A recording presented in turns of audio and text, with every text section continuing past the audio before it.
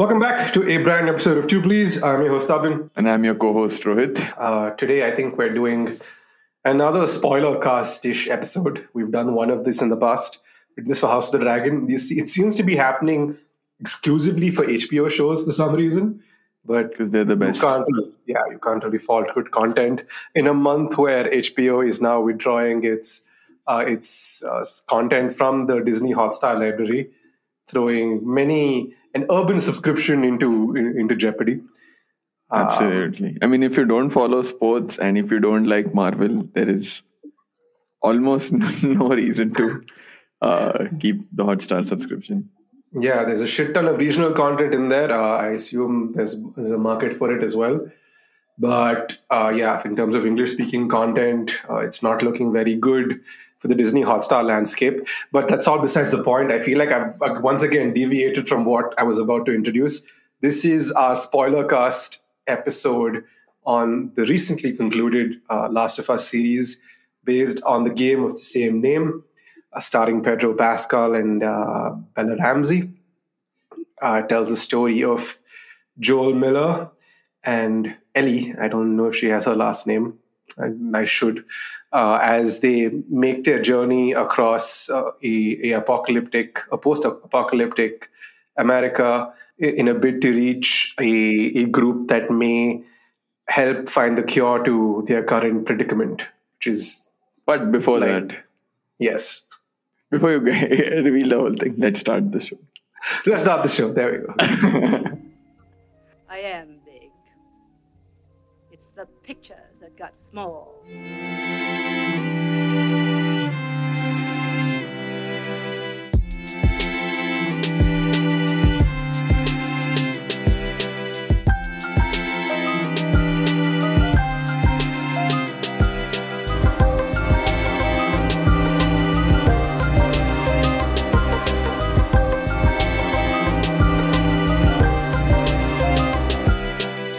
Okay, so I feel like I've kind of introed the episode before, but I'll try and summarize it once more for those of you in the back.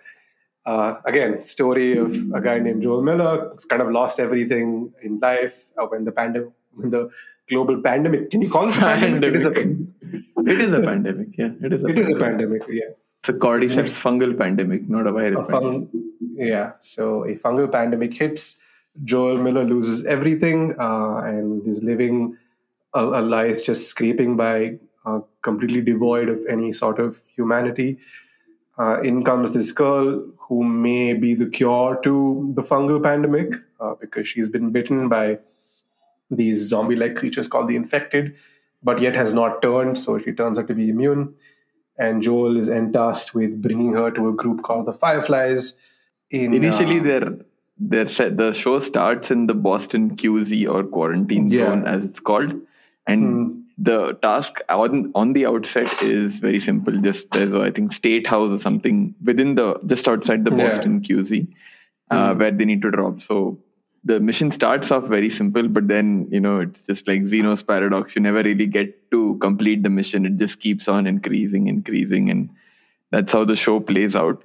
But I mean, before we really get into the nuts and bolts of the show, given that you have played the game, I know I haven't. As I was telling you the other day, I'm too much of a coward to actually play that game because it looks scary as fuck to me. But given that somebody who has played the game, what are your thoughts on just generally on the quality of or the faithfulness of the adaptation? And what was your relationship with the game vis-a-vis? How do you feel about the show? Actually, I am going to throw a reverse Uno card at you because I have a lot to say about it. I have a lot to say about it because, see, the thing is, this is an entity or a property or an IP that has been in my life for the last 10 years or so. And there's a lot of backstory as to why I want, what I think of the game and what I think of the series. But you, as you mentioned, gave me your several reasons as to why you haven't played it. This was like a fairly new experience for you. So I'd love to know that perspective as to what it was, for somebody who was viewing the property as a fresh new thing for the first time and how it differed from, let's say, other zombie/infected properties in the past. So, firstly, I wasn't unaware of the story of The Last of Us because, as you know, Quizzers Curse, you are vaguely course, yeah. aware of most famous things in pop culture. So, I mean, I had a fair idea about the story, and I mean, even before the show was announced and all, I broadly knew the beats of the story. Uh, and with the show coming up, I sort of, like I told you the other day, I saw playthrough videos on YouTube just to get a sense of how the game played out and understand, okay, I have the context of how the story in the game played out, because I wanted to sort of mimic the experience that someone like you might have had, which is that you have the context of the game, because I feel having that additional context enriches your experience. It might lead you to nitpick a bit. I know there are people who are just like, hey, this specific moment wasn't there or that wasn't there. But I had the benefit, so to say, that I wasn't as close to the game because I hadn't played it. Yeah. It was just the right amount of context wherein, okay, I know what the game doesn't do. Let's see if it plays out. If it doesn't play out, I have no, what do you say, horse in the race. I'm fine. It doesn't, piss me off. So I had a fair bit of idea. And I feel what Craig Mazin and Neil Druckmann obviously was the director for the game as well. Firstly, it was great that he was there as a force of continuity from the game to the TV show, so that the adaptation does not go haywire. And Craig Mazin obviously comes from great pedigree, having helmed the show Chernobyl, which I would say is somewhere in there in the list of greatest one season or a limited series out there. So great showrunners to have. And there's a podcast that they have as well, accompanying podcast that they to The release, Last of Us, where I've that they release an episode after each TV episode that drops, in which they repeatedly keep saying that their approach always was, we keep what works. We know what it is that the fans really want to retain, as in the essence of the story. We keep what works. And wherever... So Neil is somebody who was basically helming continuity, and Craig Mazin came in from a lateral perspective saying, hey, can we do this? Hey, can we do that? And basically, I'm sure a lot of stuff was thrown at the wall. Some of it, which made sense to both of them, stuck. I'm sure Neil's job was basically to validate things, saying, hey, this doesn't make sense. This makes sense. Just a couple of examples. I mean, I know I'm jumping ahead in terms of the plot line, but a couple of examples I know for a fact that aren't in the game but made their way into the show because it actually adds to the story. One is the fact that in the game you don't have the whole connected cordyceps network concept, which they call the wood net or something. There's and which is a real life thing. Fungal networks exist in forests, where if you give a stimulus to a mushroom or any sort of fungus in one part of the forest, there is a good chance it could be connected underground to a fungus in a different part of the forest. So this is not something they had to create out of thin air. Yeah, and neither did they have to create the virus, the fungus, so to speak. The fungus is a real life fungus. Cordyceps is very much a real entity. Which they took this ants, and this has it affects ants. Yes, so you have these zombie ants. If you've heard of them, basically the fungus takes over motor functions of your body. So it pretty much, you are alive, but you can't control your body, which is you're basically a prisoner inside your own mind. It's a terrible. I mean, I'm sure ants don't have too much sentience, but imagine if that were to happen to us, it would be terrible. So anyway, coming back to the point, that as a plot point was not there in the game, but they added that into the show. And so far, they've only used it once to drive the plot forward. I'm guessing / hoping it plays a larger part in the second season. But already there's an improvement there, right? You see that there is another added dimension of danger which didn't exist in the game. The other one being a character change they made. Again, we'll talk about this when we come to the appropriate episode or the corresponding episode, but the character of Sam in the game is not deaf. But in this TV show, they decided, I think Craig Mazin had the idea, what if Sam was deaf? And I remember for both these ideas, Neil says, for both these ideas, when Craig came and approached him and told him this, Neil was like, you motherfucker, why didn't I think of this before? So, I mean, that's when you know you have a good idea, right? So, I really love the approach they've taken, where I feel the show has been successful in retaining what works and adding something that enhances it. That said, the one criticism about the show, which I do tend to agree with to a certain degree, is that there aren't enough infected in the show. Obviously, you can't have as many infected as in the game. The game, your battles, be it with fireflies, be it with infected, are to, for lack of a better term, pad the length of the game. Otherwise, it just ends up becoming an 8-9 hour play time, which is, I mean, you don't get your money's worth. Yeah. And a story adaptation does not need to have so many infected, and realistically, you can't kill so many infected. You can't kill so many people unscathed. You will die. So, they have to tone it down for realism. But I felt, especially the latter half of the season, felt a little bereft of infected. Could have ramped up the tension a little bit more using that. That's just what I felt. So somewhere in between, maybe a little more, but not too much would have helped. But other than that, I mean, like I said, they ticks all the boxes. Amazing performance. Loved it. Nice. And what do you think of it? Okay. Fine. Okay. I will not answer a question with a question again. So let's go back to the late 2000s. And this was the time I was aware of the fact that I was engaging in a Naughty Dog game. This was the second entity in the Uncharted franchise, Uncharted Among Thieves. And phenomenal game. It's like if you ever wanted a simulation of the Indiana Jones franchise, this was it. And Drake's Deception, the third entity, was also supposed to come out about 2-3 years later.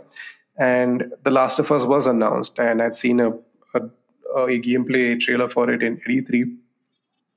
And very similar mechanics to Uncharted, obviously a lot more stealth, and ultimately ended up picking it up. And it took me 2 years to finish the game. And it's a 15-16 hour gaming experience. But it was so emotionally exhausting. It's not even about it being scary. I get that, I lived in an era where Dead Space came out and scared the holy bejesus out of all of us. And this was no Dead Space. Yeah. Yes, there were really creepy elements to it in terms of the infected, because you have the 3 types, or rather the 4 types. You have the runners, you have the clickers, you have the stalkers, and you have the bloaters. And you didn't get to see much of the stalkers in the show, but rest assured, they're extremely annoying to deal with in the game. The game relies heavily on listening out for sounds, and the stalkers are the ones that you can't really hear out, so they just jump you from any corner. They're essentially invisible enemies. Yeah, exactly. For all intents and purposes. Yeah.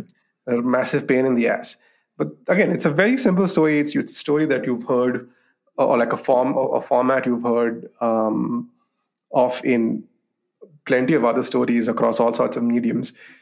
And as I got to play the game and go through with these characters, even though the story may have been very simple, it was deeply touching, and you really formed an emotional bond with these 2 characters and the people they met along the way.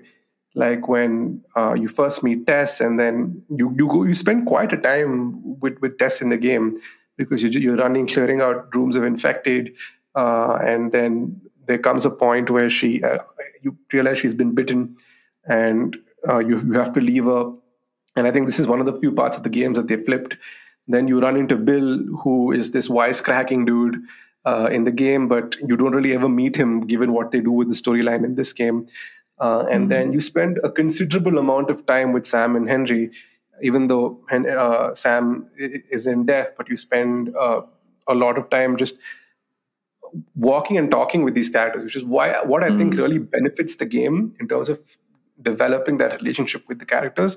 Because even though you may be like going from like building to building, cleaning out clickers, raiders, Fedra agents, you name it, you still have that constant line of communication with all these characters. So when the emotional beats hit, they hit harder. Absolutely. That's a brilliant point. In fact, I was struggling to articulate it the way you did, which I think what we might call those fight scenes, or all of the fighting that you do together might be to increase the length of the game, but inevitably there's a lot of dialogue that happens while all those fight scenes are happening when you're clearing rooms. And because you stay with those characters a lot longer, the connection is a lot stronger in the game than in the TV show, which I don't know if they can help it, but it is what it is. See, the story of the game, the first game is very cinematic. Has always been a very cinematic story. I think even for those of us who first played it were always of the opinion that this would make for a great movie, this could make for a great TV show if executed well. Obviously, you had, at the time, you weren't really confident about it being executed well, given the track record for video games that have been adapted to television and film. So everyone is a little hesitant to, to say that, okay, this will work well on small or big screens alike. And it's not just the fact that, when you're clearing out the rooms that you're having these conversations with them. It's just that as you're walking through desolate, post-apocalyptic cities, and you're just scouring for materials, because this game adopts the mentality, or rather the gameplay systems of the Resident Evil universe, where items or like weaponry and medicines are frugal. You have to conserve and you have to make the right decision. You can't expunge a whole gun of bullets on one zombie and expect to take the rest out with just a baseball bat. That doesn't work. You need to be smart about how you go around using your resources. And it's during these times, these small little slice of life moments in the game, where you really develop that connection with the character. The show is very faithful to its source material. Of course, as you mentioned, it had Neil Druckmann in as a creative guide, and some of the fans of the game weren't too happy about it, given his history with his association with The Last of Us 2, which we'll get to. I kind of don't want to get into spoilers. But I'll get just to make a small point here, I think yesterday I finished watching playthroughs of The Last of Us 2 as well. I'm not going to get into spoilers, but people who are unhappy that Neil Druckmann, or people who feel that game didn't work, are fucking idiots. They didn't get the message of the game at all. Yeah, so it's just there's a whole. I can go on about The Last of Us 2, but I'd rather not. So it took me. I remember coming back to this game. I remember playing the game, and when I finished it, in 2015, I said, I'm done. I'm never playing that game ever again. It was just too exhausting. And they announced The Last of Us 2, I think about 2 years after that, and I said, fine. Just when I thought I was out, they pulled me back in. And played through The Last of Us 2 in July. A lot more grueling emotionally and physically. It's a longer game, and it's just, it's like gut punch after gut punch. It is. I'll save my thoughts about it until we get at the end, because I don't want to. We should do a small bit on what we speculate the subsequent seasons will be. I think we can talk about it in more detail then. Of course, yeah. So, and then when they announced the series, I was curious. I'm usually very open-minded when it comes to casting choices. So Bella Ramsey and Pedro Pascal, I was like, oh, nice. Okay, let's see what they can do. Not what I would have thought as the conventional choice for Joel and Ellie. But let's see what they bring to the table. No complaints on the casting. They're both exceptional characters.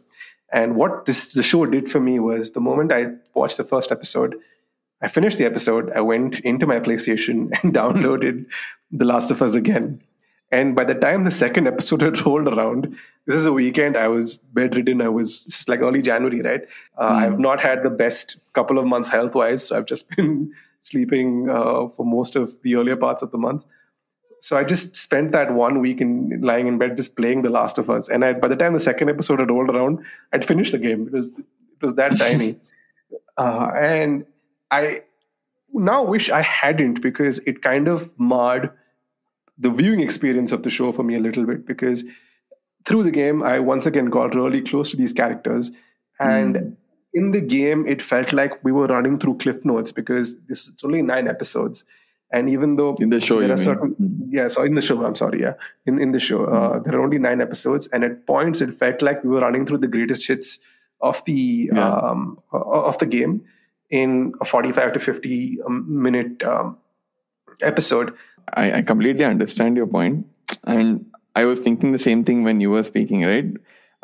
Is that because we don't spend as much time with the characters, maybe we don't form as much of a bond with them, or you cannot get into Joel's shoes as much as you would want to understand what he decided to do. Again, we'll get to the point when we do. But what is the solution here? I was trying to approach it as a writing exercise, right? Today morning, I was having this thought with myself, and given that you and I have these conversations, we're trying to do something on that front. I was just trying to approach it as a writing exercise in the sense that now, so what are you saying is the solution? Do you add more dialogue? Do you add more interaction? What is the correct amount of interaction? It's very easy to get that wrong. I would say The Last of Us has got it a little wrong to a degree. A little more would have been fine, but it's easy for you and me to sit here and say, hey, maybe some more interaction would have been fine. But sitting in the writer's room when you're writing out, how do you make that call? It's a very difficult call to me. I buy the relationship. I just feel like at times it felt like there was too big of a jump for us to have made when Joel and Ellie suddenly get close, because till episode 5, he's kind of like on the fence about her. And then there's the... And I would say episode 6, the whole fight that they have, even he's like, he's still not... It's only after that fight that they have where you see... he says you have a choice or whatever, and then... Yeah, I would have liked to see more of that, at least one more episode of, of that relationship. 10 would have been perfectly fine. Yeah, I don't know why we ended up on 9, and I think that was one of my gripes. But in terms of how the show looks, in terms of how the performance is, in terms of the pacing, I have had no issues with it whatsoever. A perfect first episode, and some of the additions that they've made to the show... everyone talks about episode 3, which is the story of Bill and Frank, which I think is wonderful.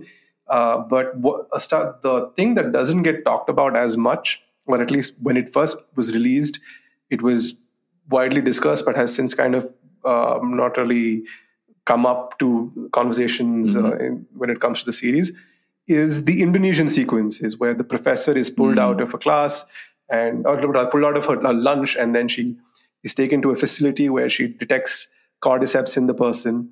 And, that was the second episode. Second episode.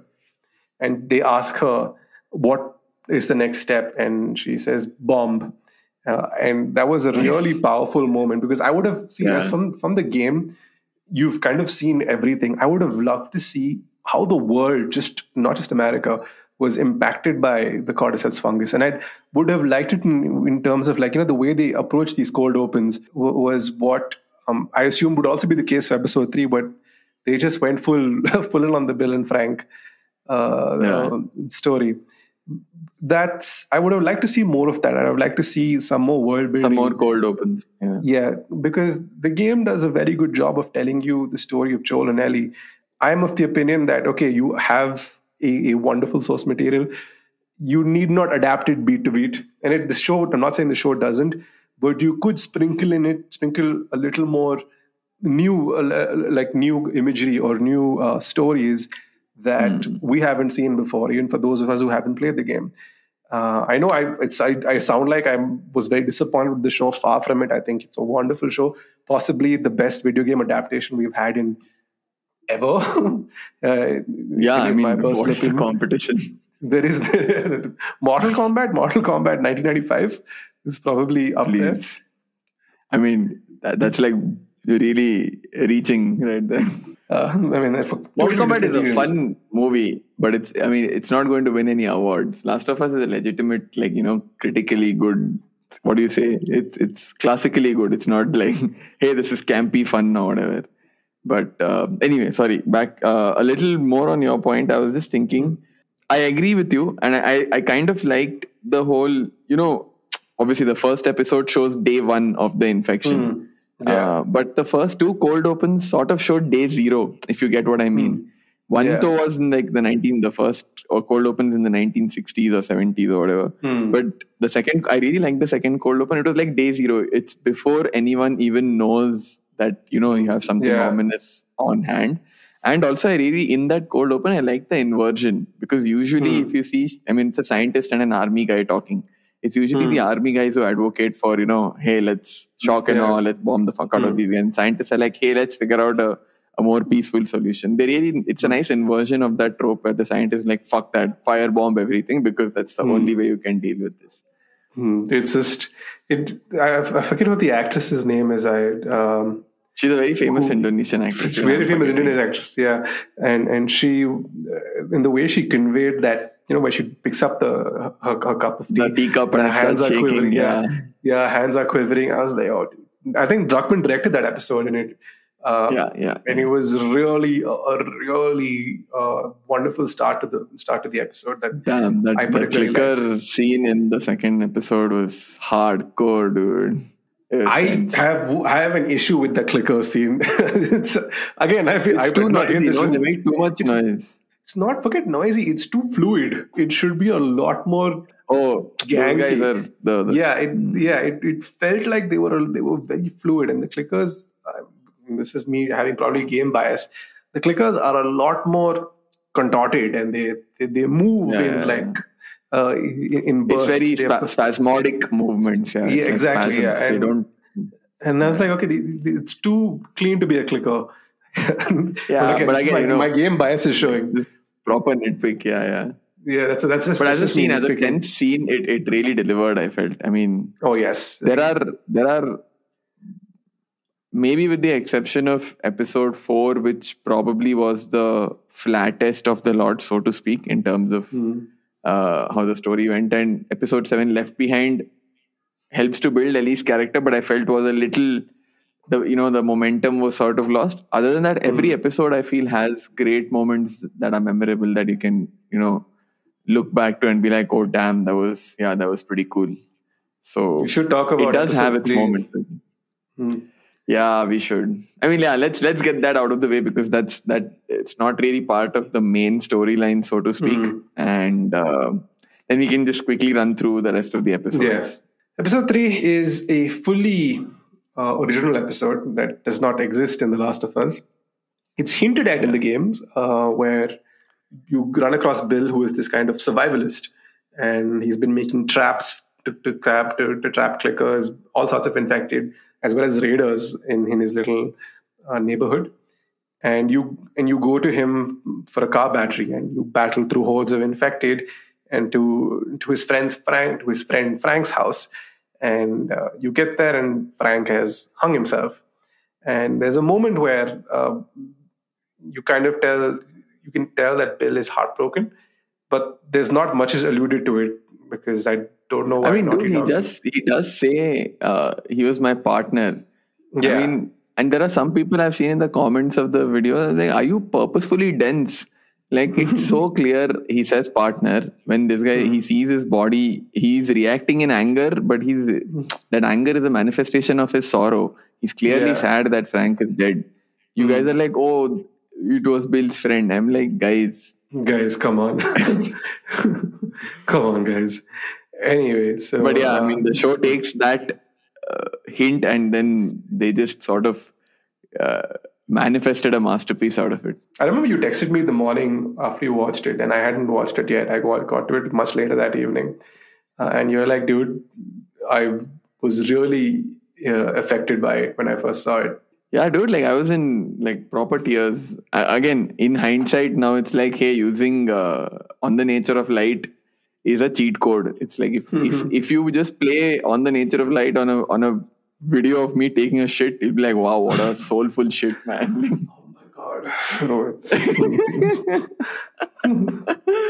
But I mean, it's like musical. It's a musical cheat code. But that said, keeping the montage aside, which for me was the highlight of the episode, the reason the episode really resonated with me is it's a love story, and the fact that these are two men are incidental. Which is the best sort of same-sex love stories that you can have, right? Where the same-sexness, so to speak, is not a focal point. Not at all. I feel the same way about Call Me By Your Name. I've mentioned this before. It's a love story. They just happen to be two guys. I feel the same way here. And I mean, I'm just trying to think of the different things I loved about. One was this. The other was the fact that such a courageous or whatever, such a left of field decision to cast Nick Offerman in the role of Bill, because I mean, I'm sure you know when you're casting him that he comes with a certain image, and when people see him on screen, they expect a certain kind of character. And the first 10 minutes or whatever, the first 15 minutes of the episode, he very much is that character. He's a reclusive, survivalist, buff survivalist who's like, who doesn't like other people. You're like, yeah, this is basically Ron Swanson in the apocalypse. Makes sense. Cool. But then when Murray Bartlett's Frank comes in, who, by the way, Murray Bartlett that guy is good looking and charming, dude. Like, he is so watchable on screen. His mannerisms, his smile, his eyes. He's, dude, like, he makes you question things. So charming, that guy. What a presence on screen. So when Frank comes in, and if you, on repeated viewings, I saw there's a lot of unsaid conversation, there's glances, there's smiles, there's a lot that goes unsaid between the two of them in their first interaction itself. And from there, when Linda Ronstadt's Nick Offerman's rendition of Linda Ronstadt's Long Time leads to that kiss, and you see the song, his rendition has really moved Frank. He's in tears, and then you're like, oh, okay, so I wasn't reading it wrong.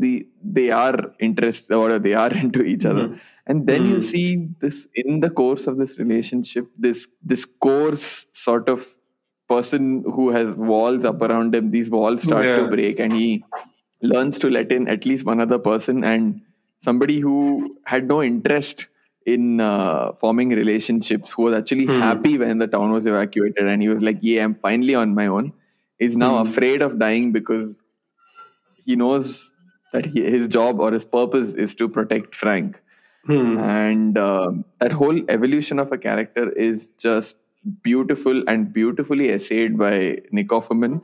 And I feel Murray Bartlett's performance as Frank is equally, if not better, but equally good. Just that Nick Offerman, it's so unexpected, is why that performance hits harder. But both of those performances really added to my enjoyment of the show, of the episode. And again, great musical cues, that whole montage, and the way they took the story. Like, fine, these two got together. There is a bit of Joel and Tess in there for having some sort of connect to the main plot. But then you see it ends heartbreakingly in the fact that Frank has probably ALS or some sort of degenerative disease which is incurable. And Frank has, I don't know if you've noticed, so there's a scene where Frank, so obviously they show that Frank does a lot of paintings of Will around the house. And on the end of the day, or the day before the day he decides he wants to end it, you see that Frank is painting Bill and its hand slips. So for Frank, it's like, hey, I can't even do this anymore. So this was one of the things I used to live for. So I think that I saw that as a trigger for him to decide, okay, I don't want to live anymore. And he tells Bill, okay, I want to give up. And for Bill, it's a no-brainer. Hey, my reason to live was to ensure you're safe. If you're not here, I'm not here. I have no purpose that message anymore, is done to death. Yeah, that message is done to death in a lot of Hindi movies, in a lot of movies. But it's the expression of that message which is just so beautiful. And the whole montage of their one last day is just chef's kiss. The whole dinner sequence where they're sitting on the table and he pours himself a glass of wine from the bottle, and they have a conversation, and he tells him that, this is... You were my purpose. You were my purpose. And that's what's written in the letter as well, that you just need to save one person. Like, start with saving one person. That's all we need. And that's kind of... That episode was like what kind of softens Joel's stance a little bit with regards to Ellie. And because someone comes into his life, he's once again very disconnected and cut off from his own feelings. And he said, and Bill mentions that one person will give you purpose and that will change everything. And that's the first seed that gets implanted in Joel's head as they make their way out of Bill's compound. A beautiful episode. I remember watching it thinking to myself, damn, sad. It had everything. It was an emotional roller coaster of an episode. It had its funny moments as well. It had everything. also, I just realized or remembered the one other reason I said this episode sort of resonated with me. It shows a relationship over 17 years. And you realize that over the course of 17 years, these two have become so codependent on each other. I couldn't help but relate it to my own experience. Like, Poonam and I have been together, 2030, 14 years, or it will be 14 years this year, or 13 years this year. That's like more than 40% of our lives. So after watching the episode, I was just like a thought experiment. I was like, what if I were in that situation and I had to imagine something were to happen to her and she's not there? I'm like, bro, I would be totally lost. Like you can understand Bill. You can understand Bill. You're like, dude, then like, what is the point even? And they are so older also. Like, forget, I was still in our 30s or whatever. They are so older. For him, there's like absolutely no point without Frank. So I totally, especially in that world, especially in a world where, even more so in that world. Yeah, like a world that is trying to kill you actively if you just step out of here. So there's little to nothing. Yeah, man. But yeah, let's move on to the larger plot. The plot of the story. The main plot. The main plot. One of the first two people we end up meeting on the show is Tess, who I think is Joel's partner at this point. It's kind of hinted at. Or it's established. It's that cliche, they don't like to give it labels, but yeah, that like is Joel's partner, and played by Anna Torv from The Fringe and from Mindhunter. And I instantly took a liking to her. And this was the time when I just about wrapped up the game. So I was interested to see just how much time we'd spend with her. And the answer to it is not a lot. But in spite of the short time that we did spend with her, she really left a lasting impact on me personally. And I think her exit from the show is different from my exit from the game. Like in the game, she gets taken down by Fedra agents, so she stalls for time, and then that's the first part of the game where you take on Fedra agents for the first time, really highlighting the fact that in a world filled with infected zombies, the humans somehow continue to the humans continue to find ways to fight with each other. Outshine them when it comes to cruelty. But in the show, they flip it around in what is the most disgusting scene in the entire show, where a infected approaches Tess, who has been bitten, and the little fungal stalks. It's a fungal Ethernet cable that comes out. Yeah, like basically, it's just it's not the most pleasant to look at.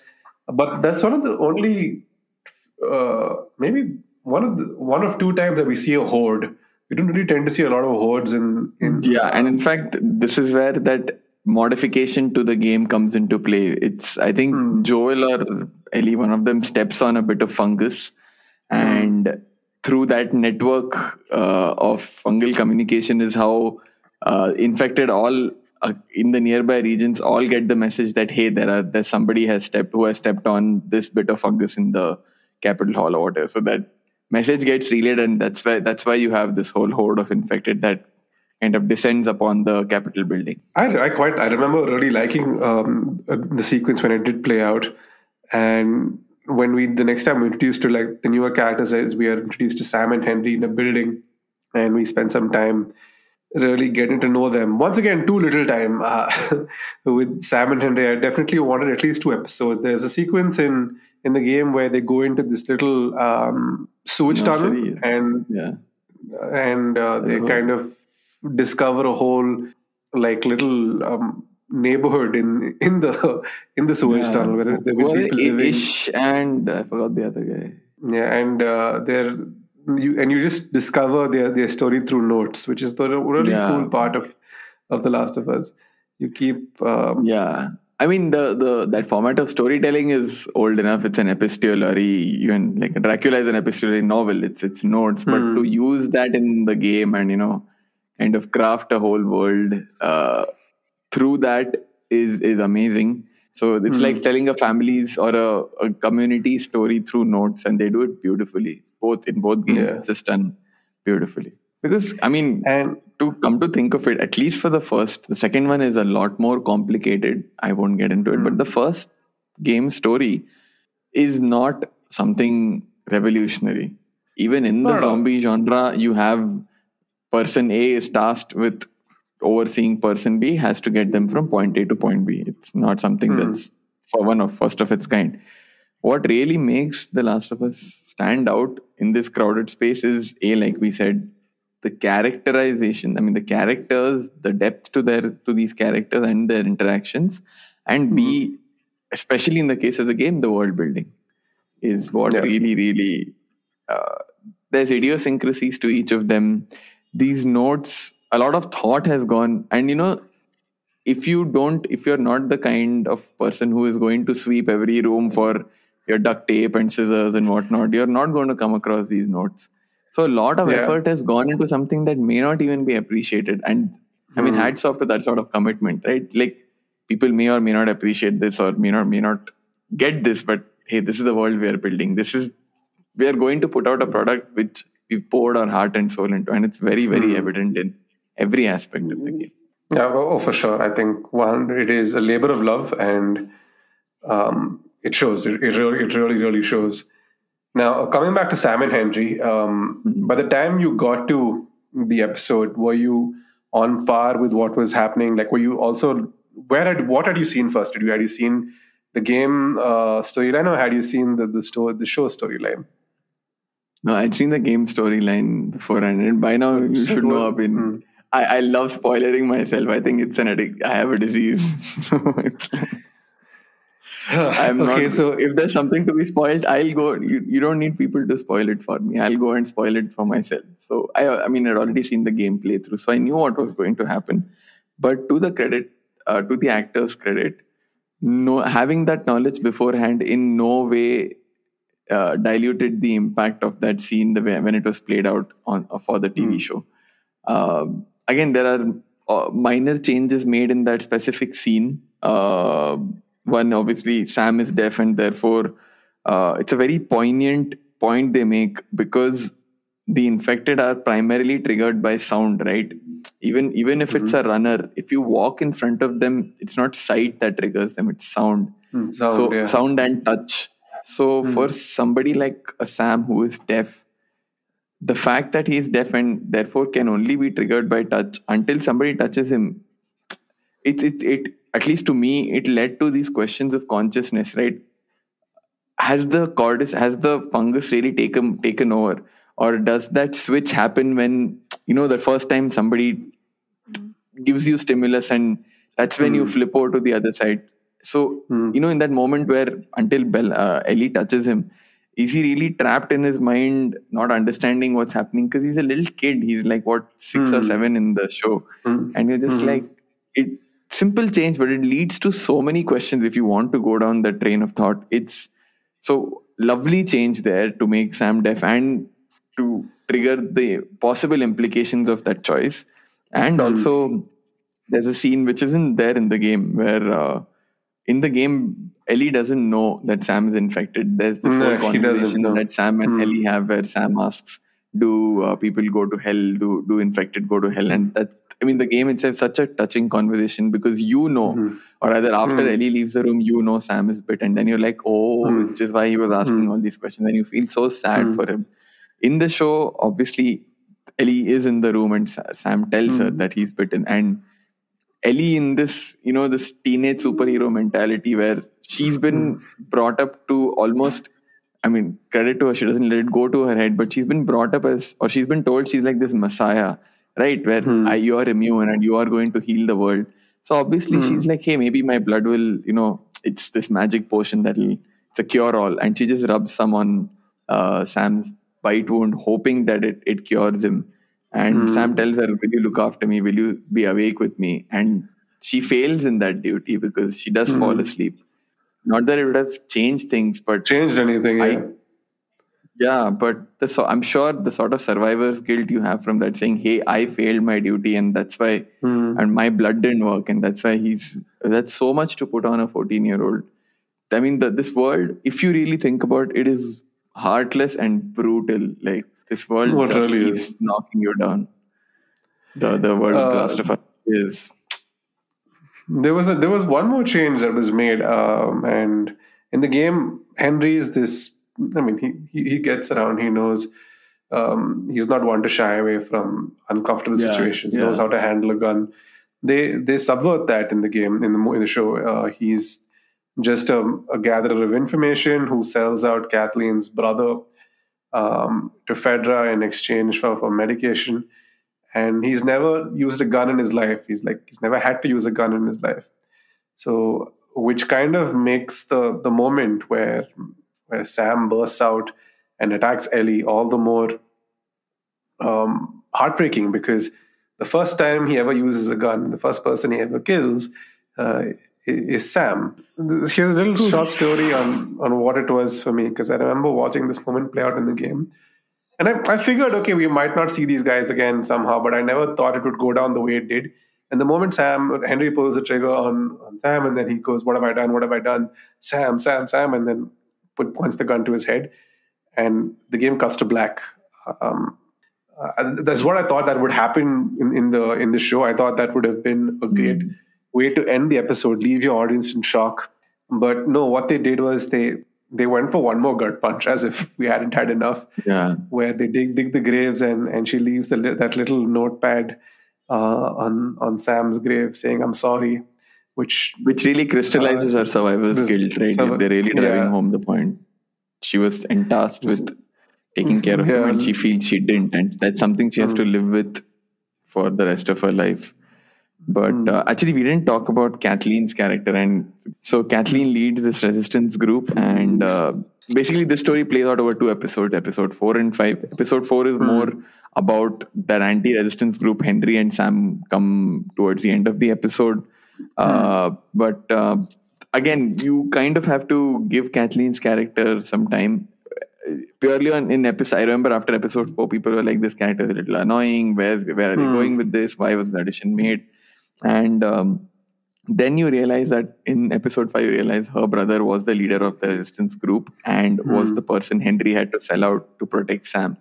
And you realize when Henry tells this story to Joel that there is a self-loathing that Henry is also living with, because he really looked up to this man. And you know, the seeds of what Joel is eventually going to do. And I would say the seeds of the second game itself are sort of starting to be laid in this episode. On the first part, what I mean is Henry has to decide, do I give up this great leader who is emancipating the entire city of QC for one person, which is my brother? And for Henry, it's a no-brainer decision, right? Like, my brother is more important than fuck this leader. He's a great man, but this is my brother. So it's a no-brainer decision for him. That's something that we'll see that being paralleled or analogous to something that happens down the line, which we'll get to. And the other part being, because of this decision, Kathleen is now driven by revenge to the point that nothing else matters to her. She's willing to cross people. She's willing to put her own life at risk. In fact, towards the end of episode 5, she literally dies in the pursuit of revenge. And again, it's that same thought that revenge, but at what cost? Revenge takes something away from you. And when you decide to pursue it, it is with the conscious choice that, hey, you're going to drive people away. You're going to lose things. Again, I feel it's a germination of a thought which we will obviously see play out. Don't give too much away. But I feel all of that has its seeds in these episodes. So while people might have thought episode 4 and not 5, but episode 4 may have been a bit of whatever, everything builds is a part, out of a larger picture. So if for those of you, when The Last of Us 2 comes out, when the series comes out, for those of you who are going to be shocked by something that happens, or generally the path that the story takes, don't be shocked, because you can see clues to all of it sprinkled across the first season. So pay attention before, or just have a rewatch before you jump into that season whenever it does come out. Kathleen, I think, was an interesting addition, because it was like she had fully given herself to madness, and you could tell like she was grieving, and the grieving part of her turned into madness, where for her she felt like the extreme choice was the right choice to have made, to make over and over again. And it's the innocence of Melanie Linsky that really sells it. Where you look at her, you don't think of her to be this cruel, heartless woman, but Exactly. It's that in cognitive fact, dissonance which adds to the experience. it really does, and you're just like, wow, okay, that this is someone you're not meant to mess with. And of course, there's the whole horde sequence in the 5th episode where the bloater shows up, the one and only time. The one and only time the bloater shows up. I don't understand I mean, purely for cinematic purposes, Ellie and the clicker in the car makes a lot of sense. But in this chaos, the clicker is not listening to somebody climbing into a car. There's too much. If anything, there's an overburden of sound. So yeah, the clicker should just be like, too much. Too much. Yeah, exactly. Yeah. Yeah. Just like sit and like that kid do what. Kid clicker was freaky as fuck, man. Yeah, it was contorting and like whatever. I'm like, bro, please get the fuck out. Like, get out of my sight. Wow, that bloater, man. Wow. I mean, I like the fact that in the show, a bloater is not, you can't kill it. Like at this stage, the fungus has just won. It's so far advanced, it has created something that maybe it can be fire bombed, but you can't shoot at it, you can't stab it. No, you can't. So, I mean, yes, in the game it's a laborious process, but you can. It's laborious, but you can. Like, eventually you do kill a bloater, right? In the show, it was just like, bro, it's nothing, game over, leave it.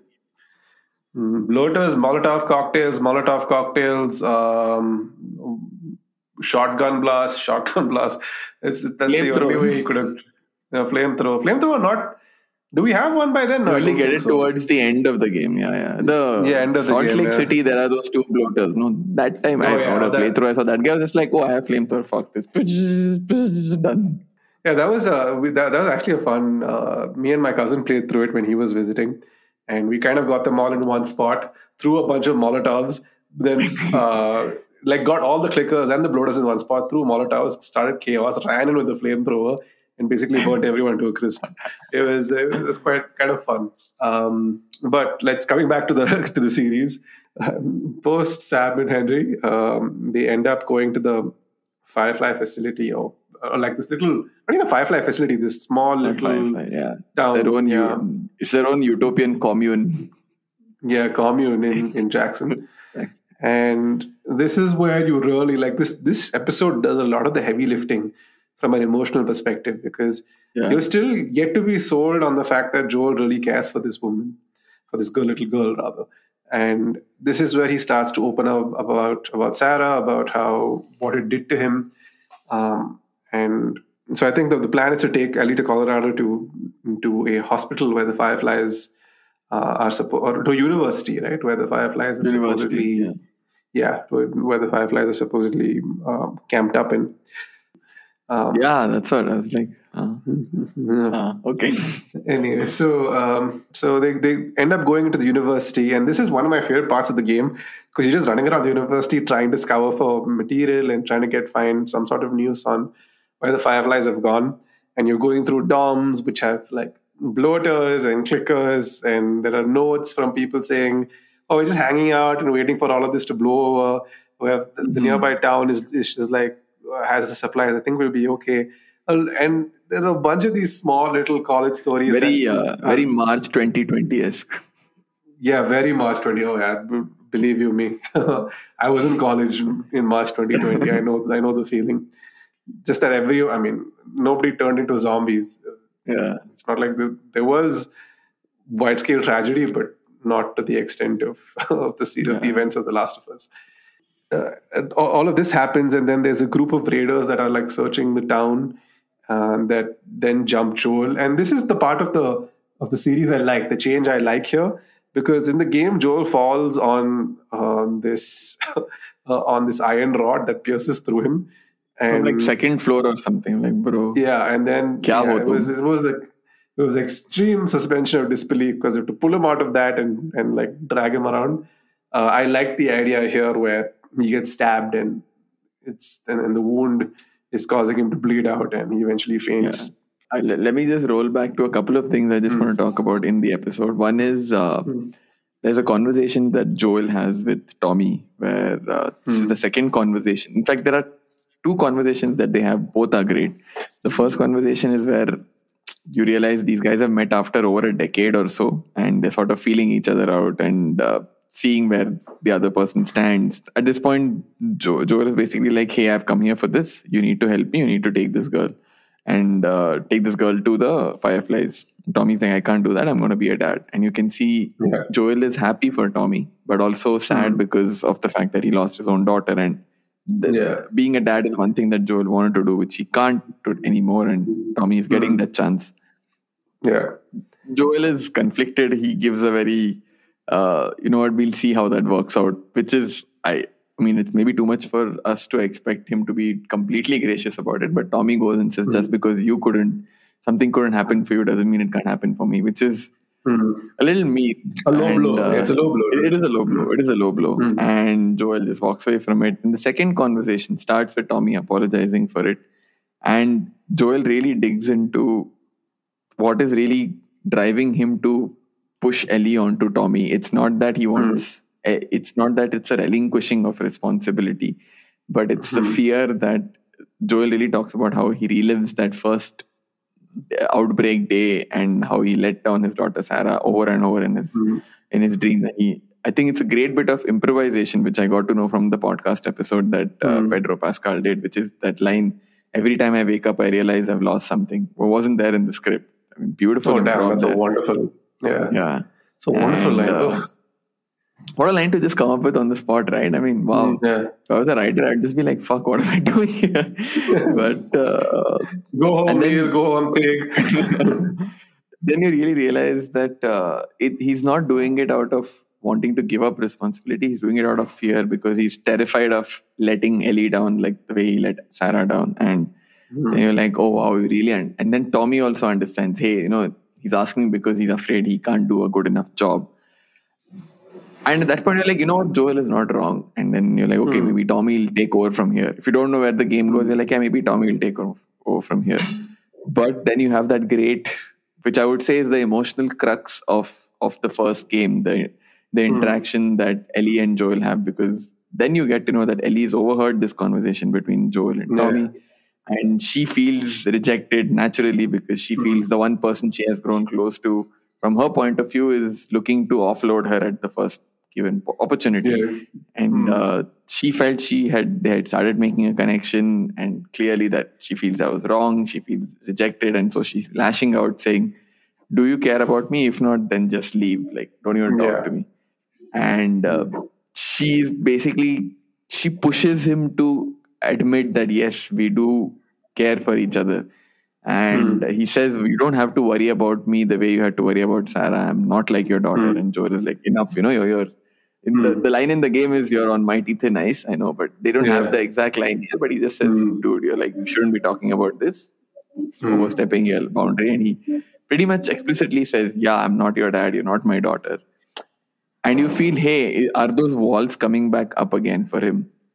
But the very next scene, he goes back to sleep or to the house, and you see him thinking, and you realize, no, it was a reaction in the moment, but he's starting to come to terms with the fact that, hey, maybe Ellie is not like my daughter, and maybe I have to accept the fact that, yes, I do care for her. And if I'm not the one taking care of her, there's always that shit, what if she's not safe? And he's like, I have to see this through. And that's why the next morning he presents it as a choice, saying you deserve a choice, again, which is not there in the game.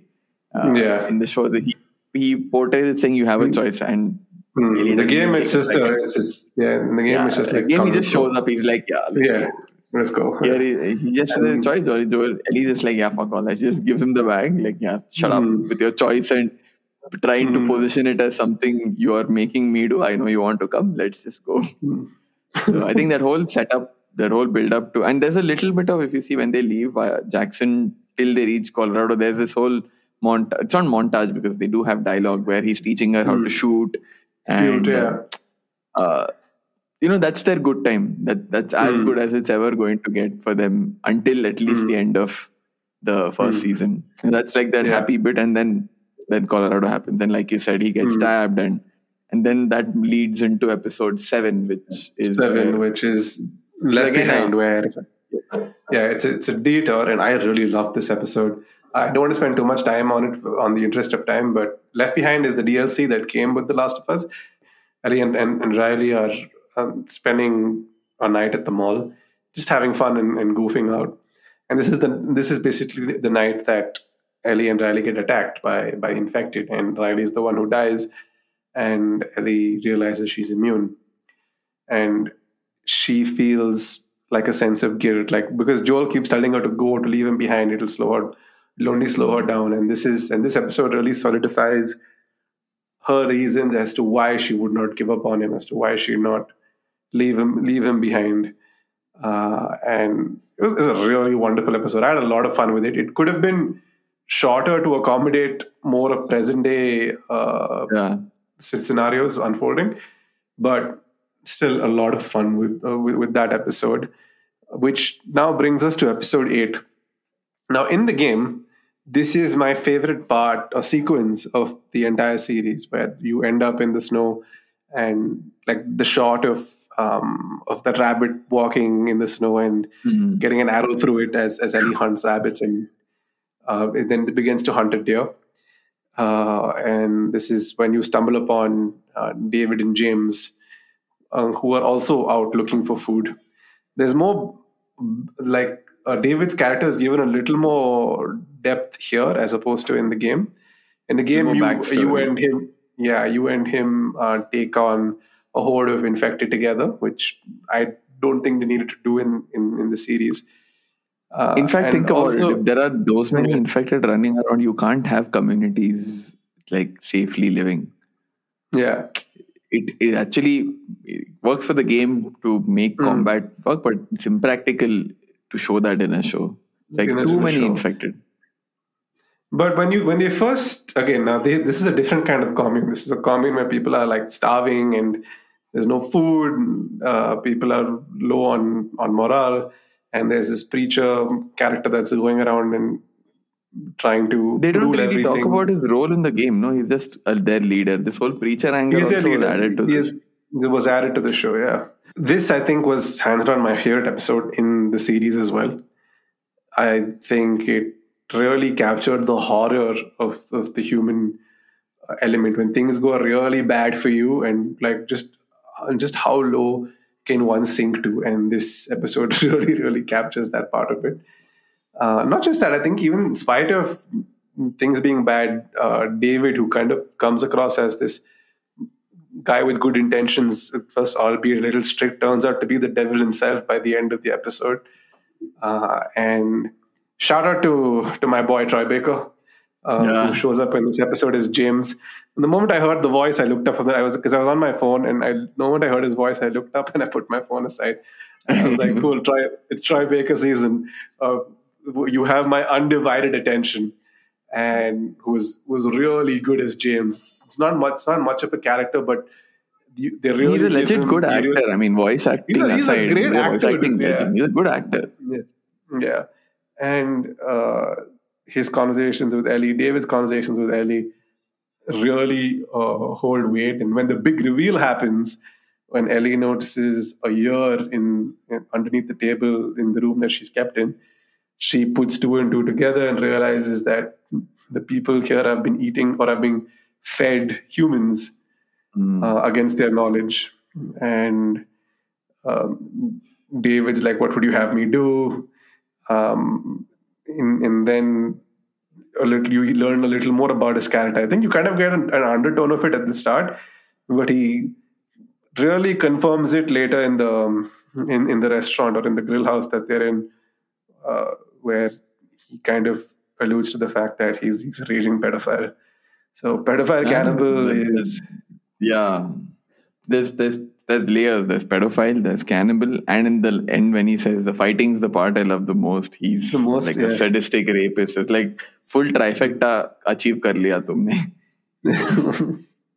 But I don't know. I was just thinking, I actually felt maybe I would attribute it to Nolan North's voice for David. I actually felt David in the game was creepier. I liked the chapter So I'm in the minority here. I actually like the chapter in the game significantly more than the show. Nothing against the episode, great.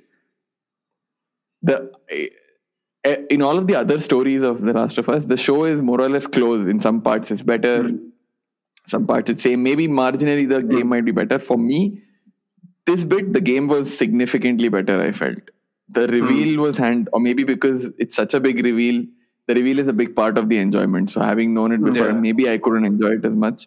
But like Nolan North's David voice is so creepy, dude. It just adds so much to which, I mean, nothing against the guy, I forgot the actor's name, but it's just that guy, that Nolan North's voice had that, that silky, this guy is trying to, he's nice, but there's at a gut level, you're just like, something is wrong. I wasn't getting with this guy. I mean, whatever, I don't know. Just my opinion. It needed that line for it to be like, the line where he says the fighting is the part I enjoy the most, to really like take him over the edge, where that line's not in the game.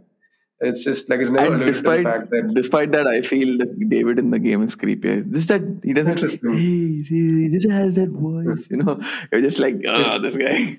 Oh, bro, the sequence in the diner was I don't know, diner restaurant name you pick, but when you're trying to hide, when you're trying to hide from David and you're like not trying to walk over broken plates, dude, it's just it's unnerving. It's so unnerving, and this is after having taken on clickers and stalkers and bloaters. David just brings this uneeriness, this creepiness. It really drives home the point that the worst monsters are the humans. Yeah, this is the perfect chapter in the game, and even in the series to really drive home that point. I really enjoyed it. I think in the game, the one change that I really liked that a lot of people may have issue with is when in the game Joel discovers Ellie in the diner. How can we cannot like go past this episode without talking about the cruel side of Joel, because it's the first time you actually see it, where he interrogates. Yeah, and interrogation Joel it's a scene-to-scene copy of the game. But Pedro Pascal, I was worried if Pedro Pascal would be able to bring that sense of brutality, and he bring it. There was this blankness to his face. It's like, this is... My 9-to-5 job is just torturing people, I think that added to the brutality. It's like, this is what I do. So, you're going to tell me this? Done? Okay, I'm going to knife you. Next day, you don't want to tell me? Cool, I believe you. I'm just going to hit you. Yeah. He does it so... It's so mundane for him, which makes it all the more like, what the fuck is this machine? This is the side that to him that he refers saying where he hasn't done some of the nicest things. And when you get to see that unfold, I was like, damn, like I'm conflicted about this Joel. I don't quite like this, but I also see why he's doing it. The scene that I was talking about, which the change is Joel discovers her in the restaurant, as in this, because he's running through the town searching for her. Here, obviously, she goes to town on David, and then ultimately runs out, and Joel finds her, and she's in shock, and she's screaming, and this is the first time she fully opens up, and she just collapses into his arms. And it's a real powerful emotional moment, because Joel has no idea what's happened, and she won't tell him, obviously. So he's just like trying to hold her and just be there for her. And I was like, that really worked. That's a change I would not have made myself, but I can see why they made that change, because it really takes the agency out of his hands. And it's like, it's terrible when you want to help someone you care for and you can't. That helplessness is its own bit of despair. And he's like, okay, how can I? Then, he resorts to baby girl, which is what he used to call his daughter. And at that point, it signifies that all walls are down. Like there's down, there's no withholding anymore. They are father-daughter. Intents and purposes. Which leads us to episode 9, where they ultimately end up at the Fireflies camp in Salt Lake City. Now, this episode was way too short for me. I'm going to get my criticism out of the way. I blinked and it was over. I was like, did this have to be so short? Did it have to be so Could we have not have spent a little more time with Marlene? Could we not have spent a little more time with at least running across one But more pack of the infected? Where again, my question, what would you include in that added time? I feel like the part where he's trying to get her to like open up just before they meet the giraffes would have been maybe some padding there would have helped. But yeah, so Joel and Ellie get cornered by some fireflies who don't know who they are. They knock Joel out. Joel wakes up and Marlene's talking to him about how the cordyceps have, like, more or less taken over her brain. The only way to formulate a cure is to perform surgery and inadvertently kill her. And like her brain or like whatever fungus that's growing in her head may ultimately be the cure to humanity. And this is the point in the game where a lot of people were conflicted, where everyone said, "Oh, Joel should have done the right thing and let Ellie die." And in the end, he would have, cured the whole of one life for the lives of millions is what people are pitching the idea to. And there's this wonderful YouTube comment that I saw under a video that I was listening to today, and about this guy, and he said he was talking to his dad about it, and his dad's like, that was a stupid thing. Like Joel should have let her die, and it would have saved the human race. And to which this guy said, "But Dad, if that were me, what would you do? Would you like also let me die?" And he's like, "No, not a chance in the world." And that, and that's basically what the game hammers home, right? Exactly. It's a utilitarian question, and the utilitarianism says that the greater good outweighs the individual good. That's what the theory is, but or that's what the school of philosophy is. And in this case, this is literally a much larger scale trolley problem. I was introduced to trolley problem from The Good Place, but it's essentially that when you have the choice to kill one person or let multiple other people die.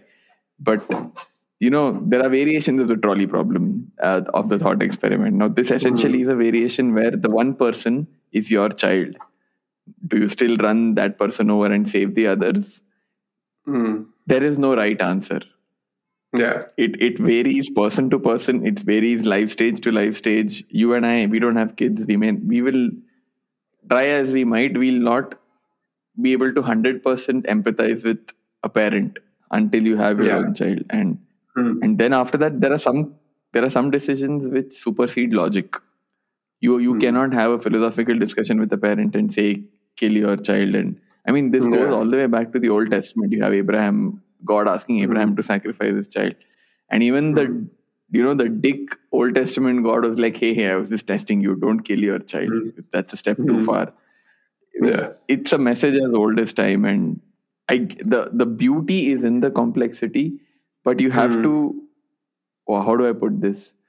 You have to be comfortable with the fact that there is no correct answer here. Yeah. Until you do that, you're just going to be like, hey, okay, this is uncomfortable, whatever, just ask me. Yeah, exactly. That's the point. There is no right answer. And it leads to a sequence where Joel basically just wipes out the entire facility.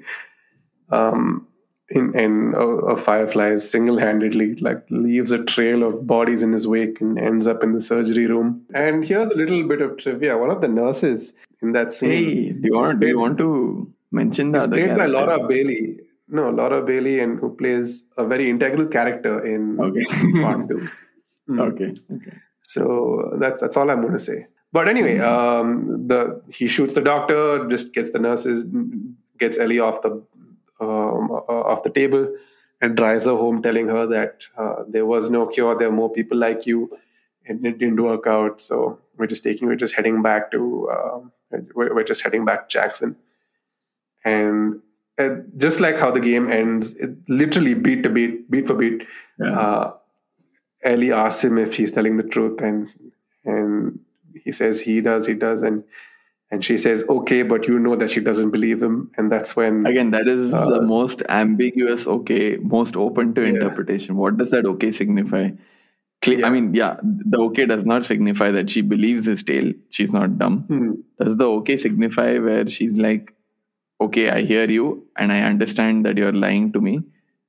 And, fine, I will accept this lie, but things have irrevocably changed for us going forward. Or is it an okay that says, I know you're lying, but, we love each other so much that it's okay, and that is more important than the fact that we're not saving the world. That okay can mean 100 other things. It's a great way to leave it to the viewer to decide what they want the interpretation to be, and that's a great point to end the show.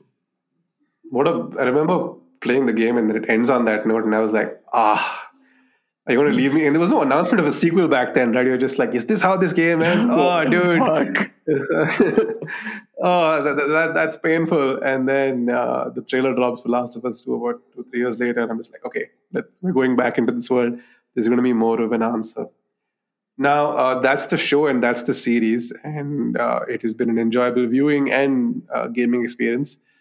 Now, before we wrap up this episode, I want to spend a few minutes talking about The Last of Us 2, because HBO has greenlit 2 more seasons of this. The Last of Us 2 is a tale of revenge, like straight up revenge. It is a wonderful game. In fact, at times it probably is better than the first. Actually, no, it's a lie. I'm not even like it is 100% better than the first. The first game is beautiful. The second game is the first game. Like I said, it's straightforward story, great character building, blah blah, all of that.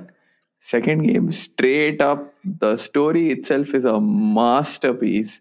The levels to it, I mean, it is just whatever little I've played, whatever little I know of games, there is nothing like it out there. Nothing. Even watching the playthroughs, what I felt, I mean, I can't even imagine playing the game. It is, oof. I was just like playing it off the cuff, as because I played part 1 and I was like, let's just see what happens with part 2. It was in my library and I finished part 2 over the weekend because I've been playing little by little for about 2 months now, and I just finally got to the end and Saturday I was like, okay, I maybe have an hour left of this game, so let me see what happened. And I'm obviously a lot more efficient this time around than I was the first time around. I was not. It requires a lot of stealth, and I was not patient the first time I played it. Second time around, I was like, okay, I know how to like navigate this world a lot more efficiently. Something happens at the start, kind of the start of the game, which drives the plot forward. There are a lot of comments that said, why couldn't the second part of the game be the first part? So you get the context as to why whatever happened. No, that's not the point. The point is that you feel the same way that the protagonist of the first half feels. And that cannot be achieved if you already have background context on that other character. Yeah. It should be as sudden for you as it is in the game. And you take that anger and that desire for revenge as a person, as a player, playing that game, which only adds to the experience. It is a masterclass in sequencing of events as well. My experience with The Last of Us is very similar. Like in terms of the story, is very similar to a Korean film called I Saw the Devil, which I think everyone should watch. It's on Prime. I just realized it's on Prime, and it was remade in India as equivalent. It's about revenge. It's about revenge, right? It's a revenge story about not just what revenge does, because most revenge stories are about like there's a sense of gratification towards the end, which is so not the case. Revenge leaves a person, it kind of hollows a person out. Exactly. Yeah, and that's kind of what happens in The Last of Us 2 as well, right? Because as you're going along this story, it becomes increasingly uncomfortable to play it. Especially, there are parts of it that are brutal, grisly, and you're like, yeah, fuck yeah, let's... Yeah, no, and then there are points in the game, not even when the flip happens, I think there's certain points just before the flip where you're just like, what the fuck are we doing?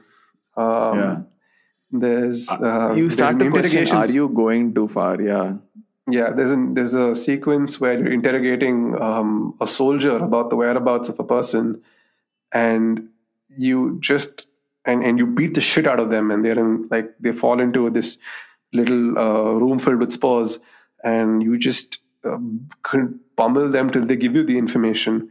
And it cuts to the scene of the person like who's being interrogated, like who interrogated them, and they're just holding onto the dresser, saying, I can't believe what I did, and she told me everything. She told me absolutely everything, but this person is living with the consequences of those actions. And of course, there's the whole aquarium sequence, which is just before the flip, where the protagonist totally realizes that what a monster they've become. And then the flip happens, and then you spend time with two very interesting characters in Lev and Yara. Yeah. So and that journey, and initially I wasn't a fan of it. My first playthrough, I was like, this needed to be an hour or two shorter. But that's because I was like running through the game. I'm so used to, like, I was expecting a 15-hour campaign. And my first criticism of when I played the game was, if you're telling a story that requires revenge to be such a main plot point, you can't have it over such an extended period, because the game is not easy. It is, even on a normal difficulty, it takes a lot of effort and a lot of patience. Very hard. It's very taxing. And by the end of it, you are exhausted and you are not happy. And it's not a happy feeling. The game does not have a happy ending. I'll say that. Yeah. And if anything, it leaves you feeling empty and distraught. And I'm telling you, it's the way they've structured the narrative, right from that pivotal event making you angry to the end of the game leaving you hollow. It is literally made to designed to make you feel the effect if you were to be taking revenge. And Naughty Dog aren't idiots. They knew that this would divide the fan base. Yet every day you see a lot more people turning who are like, you know what, I hated The Last of Us 2 when it came out, but I love that game now. I understood it. It takes time. And I thought when I finished it the first time, I would never play it again, purely because of how I felt at the end. And I loved the game when I first played it. But when I got to the end of that, it takes a lot out of you. I was zonked. And Amash, my friend, my roommate, was also like, dude, that was amazing, but that was a lot. And he's a big Last of Us fan. Like, and even we were both, like, in terms of creative choices, the game, we were on board. I don't think for a second we doubted that, you know what, this was the wrong thing to have done. I am a big fan of directors taking stories down different paths, like not going down the familiar route. You got the familiar route in the first game. Let the second game go its own way. And it's a unique gaming experience. You will never play a game like that again. And I will always remember the first time I played The Last of Us 2 and just how much it affected me. And as I played through it again, of how much I had appreciated it even more. I have it on the PS5. I mean, it's got an update for the PS5. Even on the PS4, on the base PS4, which is I had the first edition, it was a gorgeous looking game, and it's still one of the prettiest looking games I've ever played. At points, I'm just like, how did you manage to run this on a PS4 console in 2020, 7 years after release? It's insane. And like, full props to the team. I mean, in the spirit of the game, I am very much looking forward to seasons 2 and 3, but I'm also absolutely not looking forward to seasons 2 and 3. There are some casting choices. I hope they make them. The person who ends up getting cast in that role, I hope they don't have any social media. Yeah, because can you imagine the pylon? That's very tricky casting. That's going to be very tricky casting. I believe there'll be some creative differences, I think, in terms of the game and the show. Yeah, because that is, I mean, who do you cast? And you'll have to subject them to a lot of online ridicule. I'm sure everyone curiosity gets the cat. So a lot of people right now are online watching the story to the Last of Us 2. Yeah. I have a friend this afternoon who I met, and then she was like, I can't wait 2-3 years, tell me the story. And I just sent her the video, and now she's texting me going, what the hell? Yeah. I don't know. But okay, the Last of Us 2 will probably require... Yeah, all I can say is if you felt this was grueling, you ain't seen nothing yet. Yeah, there are two factions that pop up. There are, of course, the infected. Then there's those lousy shamblers. It's just shamblers are irritating but fun. By the way, Neil and Craig have said they've taken feedback. Next seasons are going to have a lot more infected. So buckle up. Oh goodness. Okay. Nice. That's us, I guess, on the Last of Us recap. That's the Last of Us. We are done. No, we'll be back. I think there's a gaming for this episode. For this episode, I do want to discuss The Last of Us 2 in detail, and we'll probably do that with a guest at some point. We'll be back again next week for a new episode. Until then, take care. See you soon. Bye-bye. So they opened their big mouths, and out came talk. Talk, talk.